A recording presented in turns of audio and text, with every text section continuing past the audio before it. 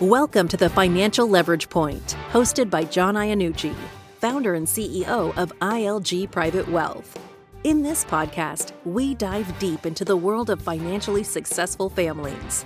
We offer candid advice on how to navigate the maze of strategies and products designed to protect, grow, and transition your wealth to your family, friends, and the causes you care deeply about. Join John and his guest experts as they unveil the crucial elements of comprehensive tax, estate, business succession, and financial planning. Strategies designed to give you sleep-through-the-night confidence while maintaining a steady flow of wealth for you and your heirs. Protect. That word will take on special importance when you hear the story of your host, John Ianucci. I'm Patrice Sikora. And John offers a unique approach to financial planning with a background that is unusual and rich in life experience. Well, John, welcome. Good to have you here. Very nice to be here. And now you are a lawyer and a financial advisor. You're the founder and CEO of ILG Private Wealth. Tell us a little bit about your background. Where'd you grow up? You have family members. Were any of your family members lawyers or financial advisors? Well, that's a great question. I grew up in a lower income working class neighborhood just outside of Pittsburgh, Pennsylvania.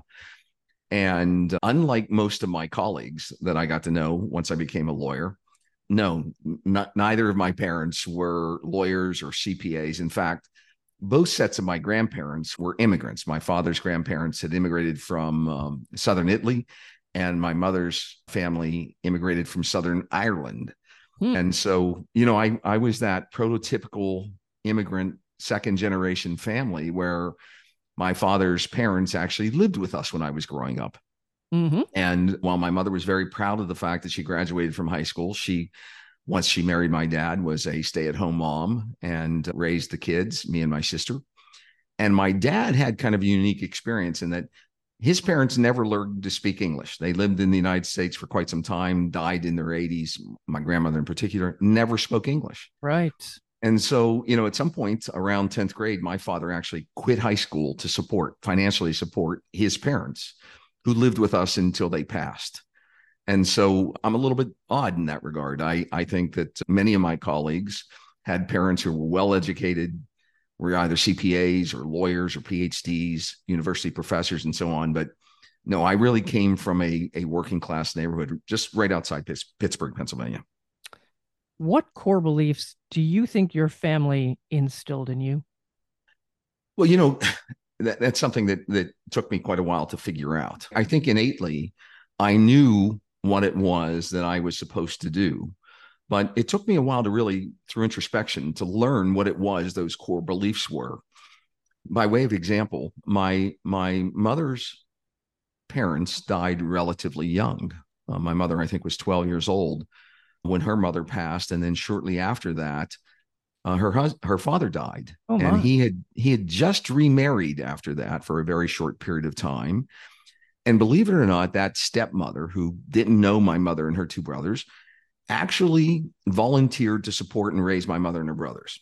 Right? She went to work and supported the family. She did what is commonly referred to as the right thing. She stuck by her new family.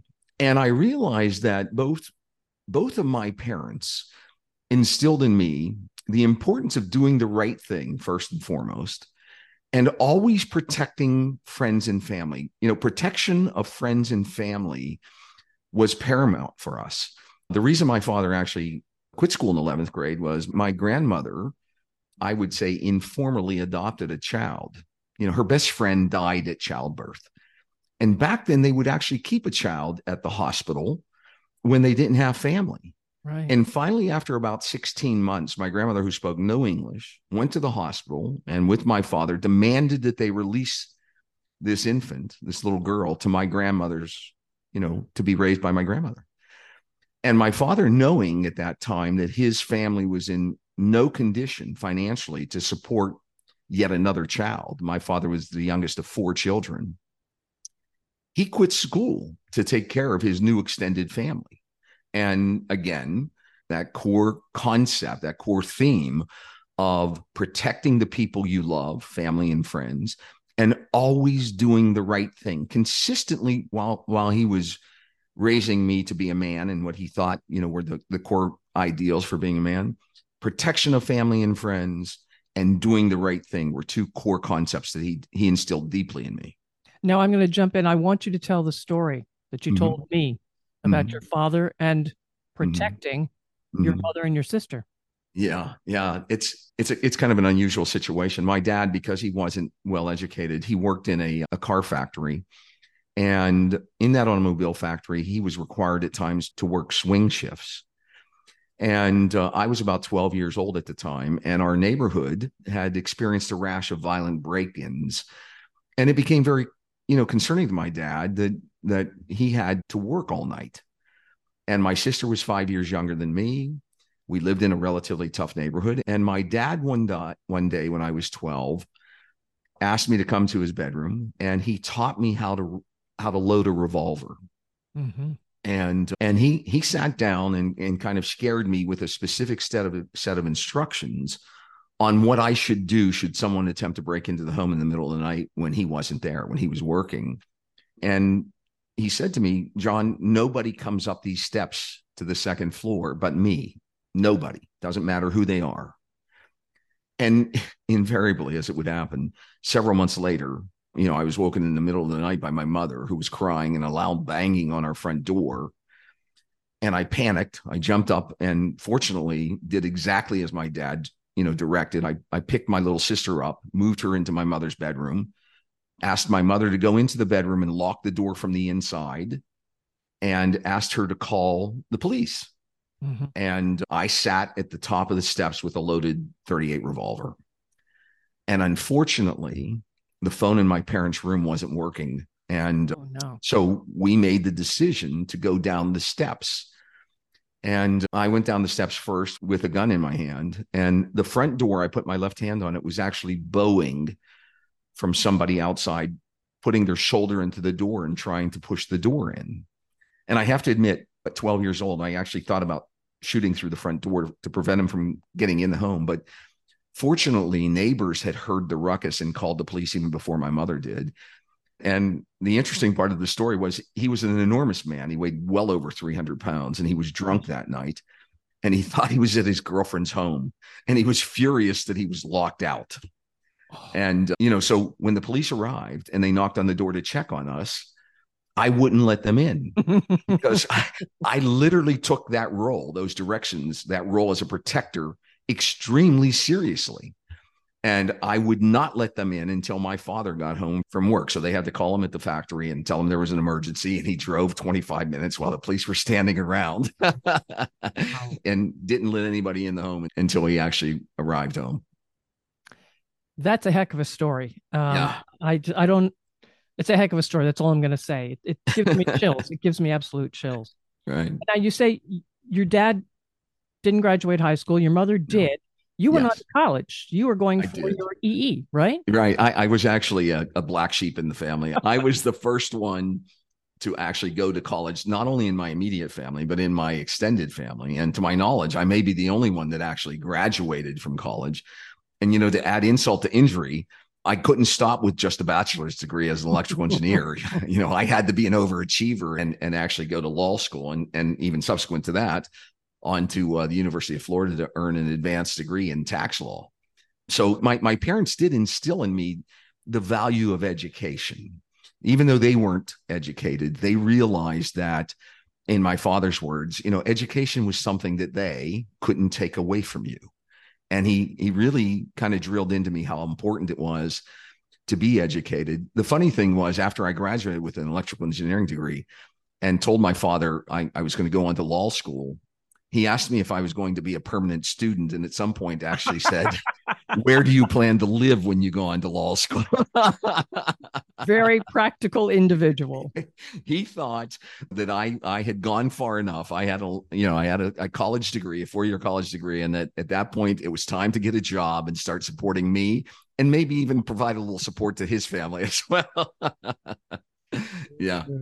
Yep. So where did you first start practicing law? Well, after the University of Florida, where I got my LLM in taxation, I was recruited by a very large law firm that had multi-state offices throughout the United States. And their main tax office, the state planning office, one of their main offices was in Tampa, Florida. So I started practicing with this law firm. And, the really unique thing about practicing with that kind of law firm, and I have to hand it to the partners who really kind of mentored me at that law firm, was immediately right out of law school, I had the opportunity to work with some of the most affluent, successful families in the United States. So here I am, my first job as a lawyer, having graduated past the bar. And suddenly, I was being given the opportunity to work on these projects for families that were just names that you would recognize candidly, working on their estate plans, their business succession plans, their business growth plans. And it was an incredible experience. And I think it was due to the insight of the partners that mentored me, that they allowed me, fostered me, kind of corrected me along the way, but really helped me develop the ability to practice and to focus on the needs of affluent, successful families in the United States. Why'd you leave? Well, at some point, it's again, back to my family. My mother developed very significant heart disease. Her twin brother had died at the age of 42. And I was living in Tampa. My mom and my dad were living in Pittsburgh, Pennsylvania. And my mother was scheduled to go in for emergency surgery, bypass surgery. She's going to have 5 arteries bypassed in her first go round. And she called me and asked me if I would consider coming home. And, I was kind of taking on that role as my dad was aging, as the patriarch of the family, if you will. And I realized that while I really valued this unique opportunity to practice in Tampa, there were just more important things to me. I had to support and protect my family. And so we moved back to Pittsburgh, and I was fortunate again to work with a very, very experienced law firm that quickly allowed me to co-manage the estate planning, business planning, and business succession planning teams in the law firm. And so once again, I never skipped a beat. I really had that continuing opportunity in Pittsburgh to continue working with very successful families throughout the United States. So then you moved out on your own, though? I did. There comes a time, I think, when you're a practicing lawyer and you develop enough of your own business that you realize there's some advantage to going out on your own or to forming a new practice with a group of like-minded partners. And that's exactly what we did. Me and several other partners of that firm, several other partners from different law firms came together to form a new law firm. And I was the tax attorney. I was the estate planning, business succession planning lawyer in that partnership. And so we formed a new partnership. I was lucky in that I had developed my own client base. And some of those very core concepts, I think, that my family instilled in me were precisely responsible for how I was able to develop my own client base and take them with as I helped co-found that new law firm. All right. Now, you've got the law firm. You're doing well. You're a tax attorney. I'm assuming you liked what you do or did. Yes. Okay. Why then move over to financial services? Again, it's an interesting story in that I had become kind of the go-to confidant for my clients at that law firm. And so it really didn't matter what issue they were facing at that time, whether it was a legal issue that was directly related to what I did as a lawyer, a tax issue or an estate planning issue, or they had a child that suddenly had a DUI. It didn't matter. I was the go-to confidant. I was the fixer for my clients. They would call me with anything that was, causing them to be awake at night. And as a result of that relationship and that confidential relationship with my clients, one client actually came to me and asked me to review a relatively novel advanced life insurance strategy and asked if I'd review it and provide some comment. And I had candidly never heard of the strategy before. And so I did. I looked at it and I didn't like it at all. And I told him I didn't like it. And I worked with his financial advisors, the insurance companies, the lenders. There were banks involved in this transaction. And I completely restructured that solution for him. And it really wasn't something that, I was experienced in from the beginning. It was something I kind of studied because he asked me to. I developed an opinion and restructured that plan. And literally immediately after we closed on that business, on that particular plan, I received a call from a very large US-based insurance company and asked if I would accept referrals. And I said I would. And I thought they were, of course, talking about referrals to me as a lawyer. And I said, I'm licensed to practice law in Pennsylvania and Florida. And I think they kind of laughed at my response because I didn't realize that what they were asking me was, will you accept referrals to help us develop these financial plans, these retirement plans, these estate plans as a licensed insurance agent, as a licensed securities representative? And so I thought about it for a little while, and I started by taking the life insurance exam in Pennsylvania. And once I was licensed, I will tell you that the floodgates opened up of business around the United States. And unlike when I was practicing law, where I was restricted to practicing in Pennsylvania and Florida as a licensed life insurance agent, as long as you got licensed in each of the states where you had a client, you could do life insurance work in those states. And I literally was barraged with opportunities to develop these advanced estate planning and retirement planning, compensation-related, deferred compensation-related plans. Insurance companies and insurance agents were referring these very complex opportunities to me because, one, I had some background now as an insurance agent, but more importantly, I had the ability to speak at a particular level with all of the other professionals at the table for that client. When you have affluent clients, successful clients always have kind of a board of advisors. They have their lawyer, they have their CPA, they have a financial advisor. And so I was able to develop strategies and speak at a particular level with those other advisors, lawyers and CPAs and so on. And then I could turn around and speak to the client at a particular level and help them understand what it was we were doing without all the technical jargon that's typically employed and utilized whenever you're doing these complex strategies. And it was because of that, working with these affluent families on these complex insurance strategies, that these families started to say to me, we love what you're doing. We love how you protect us. We love that you're our go-to fixer. Will you start managing our investments? Can you manage our investments? And at the time, I didn't want to do that. I knew that if I was affiliated or licensed with a broker dealer, I'd have certain restrictions that I thought were inappropriate in order to maintain that fiduciary relationship with the client. And then I learned that I could, in fact, create an independent RIA and still have the independence that I needed to be a full-time fiduciary to my clients. But it was really because of that one case that a client who trusted me with everything they did and asked me to review that case, that I got involved in financial services. Then tell me about how the same core beliefs that helped you become a successful lawyer helped you shape your wealth management business. It sounds like they were the basis for this. You keep talking about protecting. Mm-hmm. You're right. It was. Those core beliefs of, one, constantly being a fiduciary to my clients. Number two, at all costs, first and foremost, protecting my clients, sometimes protecting them from themselves, but protecting my clients and protecting my clients' accumulated wealth. And then finally, having a relentless drive to find solutions to my clients' problems. As a lawyer, I realized that as a business lawyer, we jokingly referred to lawyers as two types of business lawyers. You were either a deal breaker, where you were always focused on the problems and all you could do was highlight more and more problems. And then there were lawyers who we referred to as deal makers. They identified the problems, they knew the problems inside and out, but they focused on finding a solution to make sure that the client got the deal that they wanted done.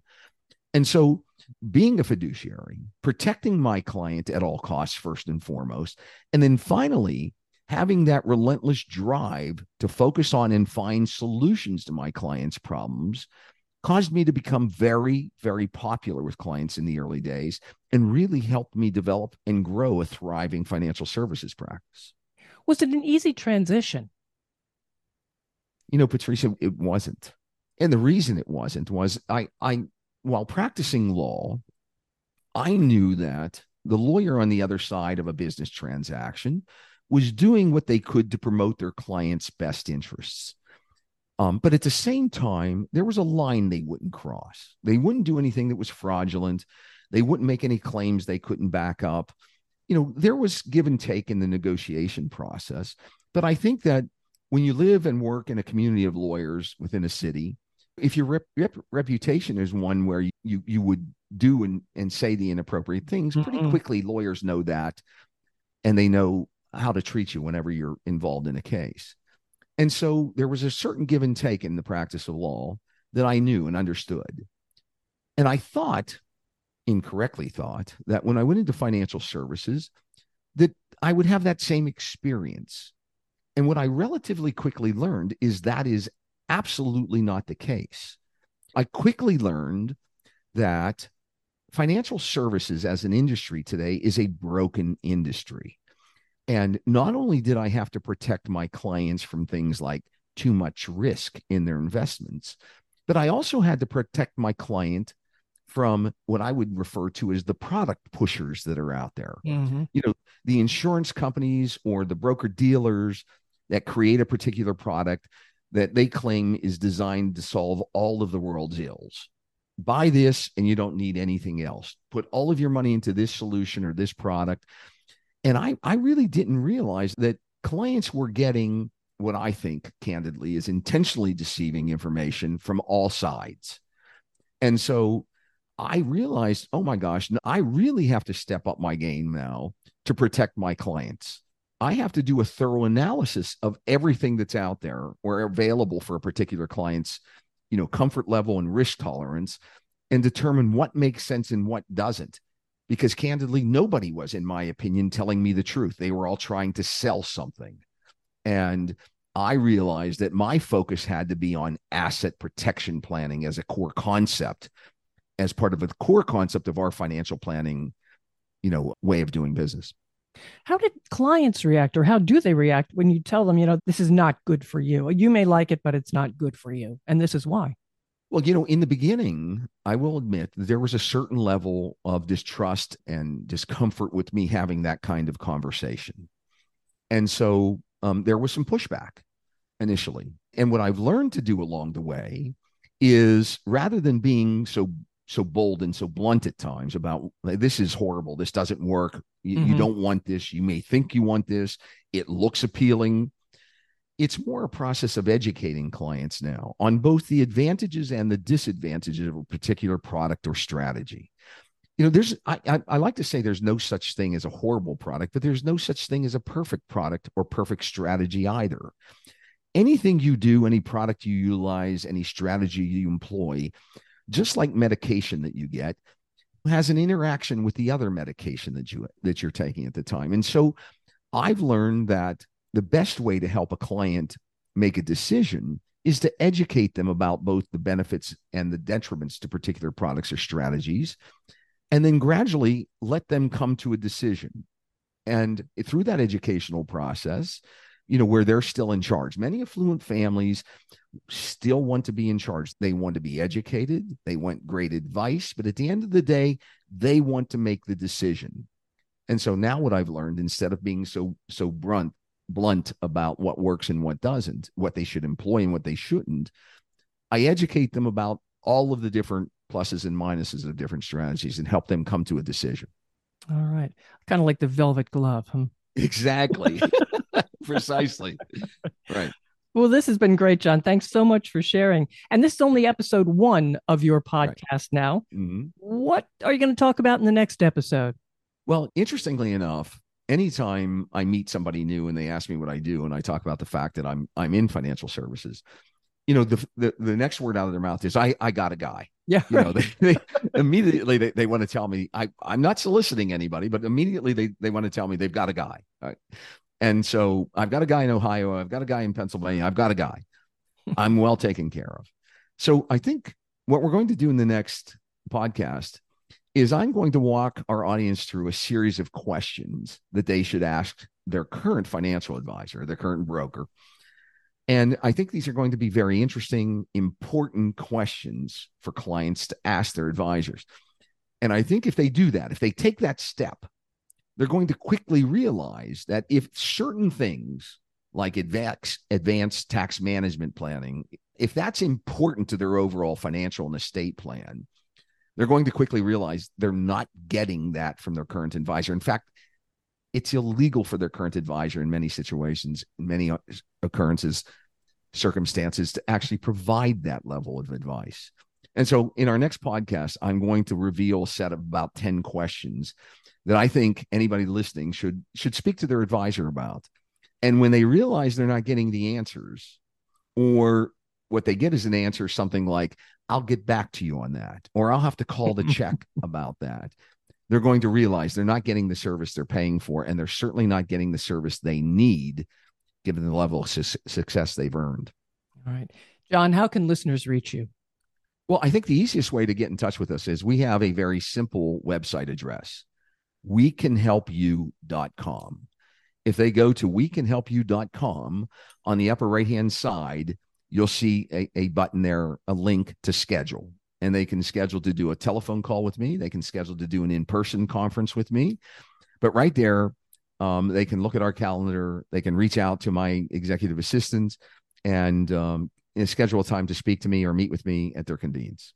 Fantastic. Thank you, John. And listener, follow this podcast. Learn how you might protect your wealth and your family, and share with those you care about. Thanks for being with us.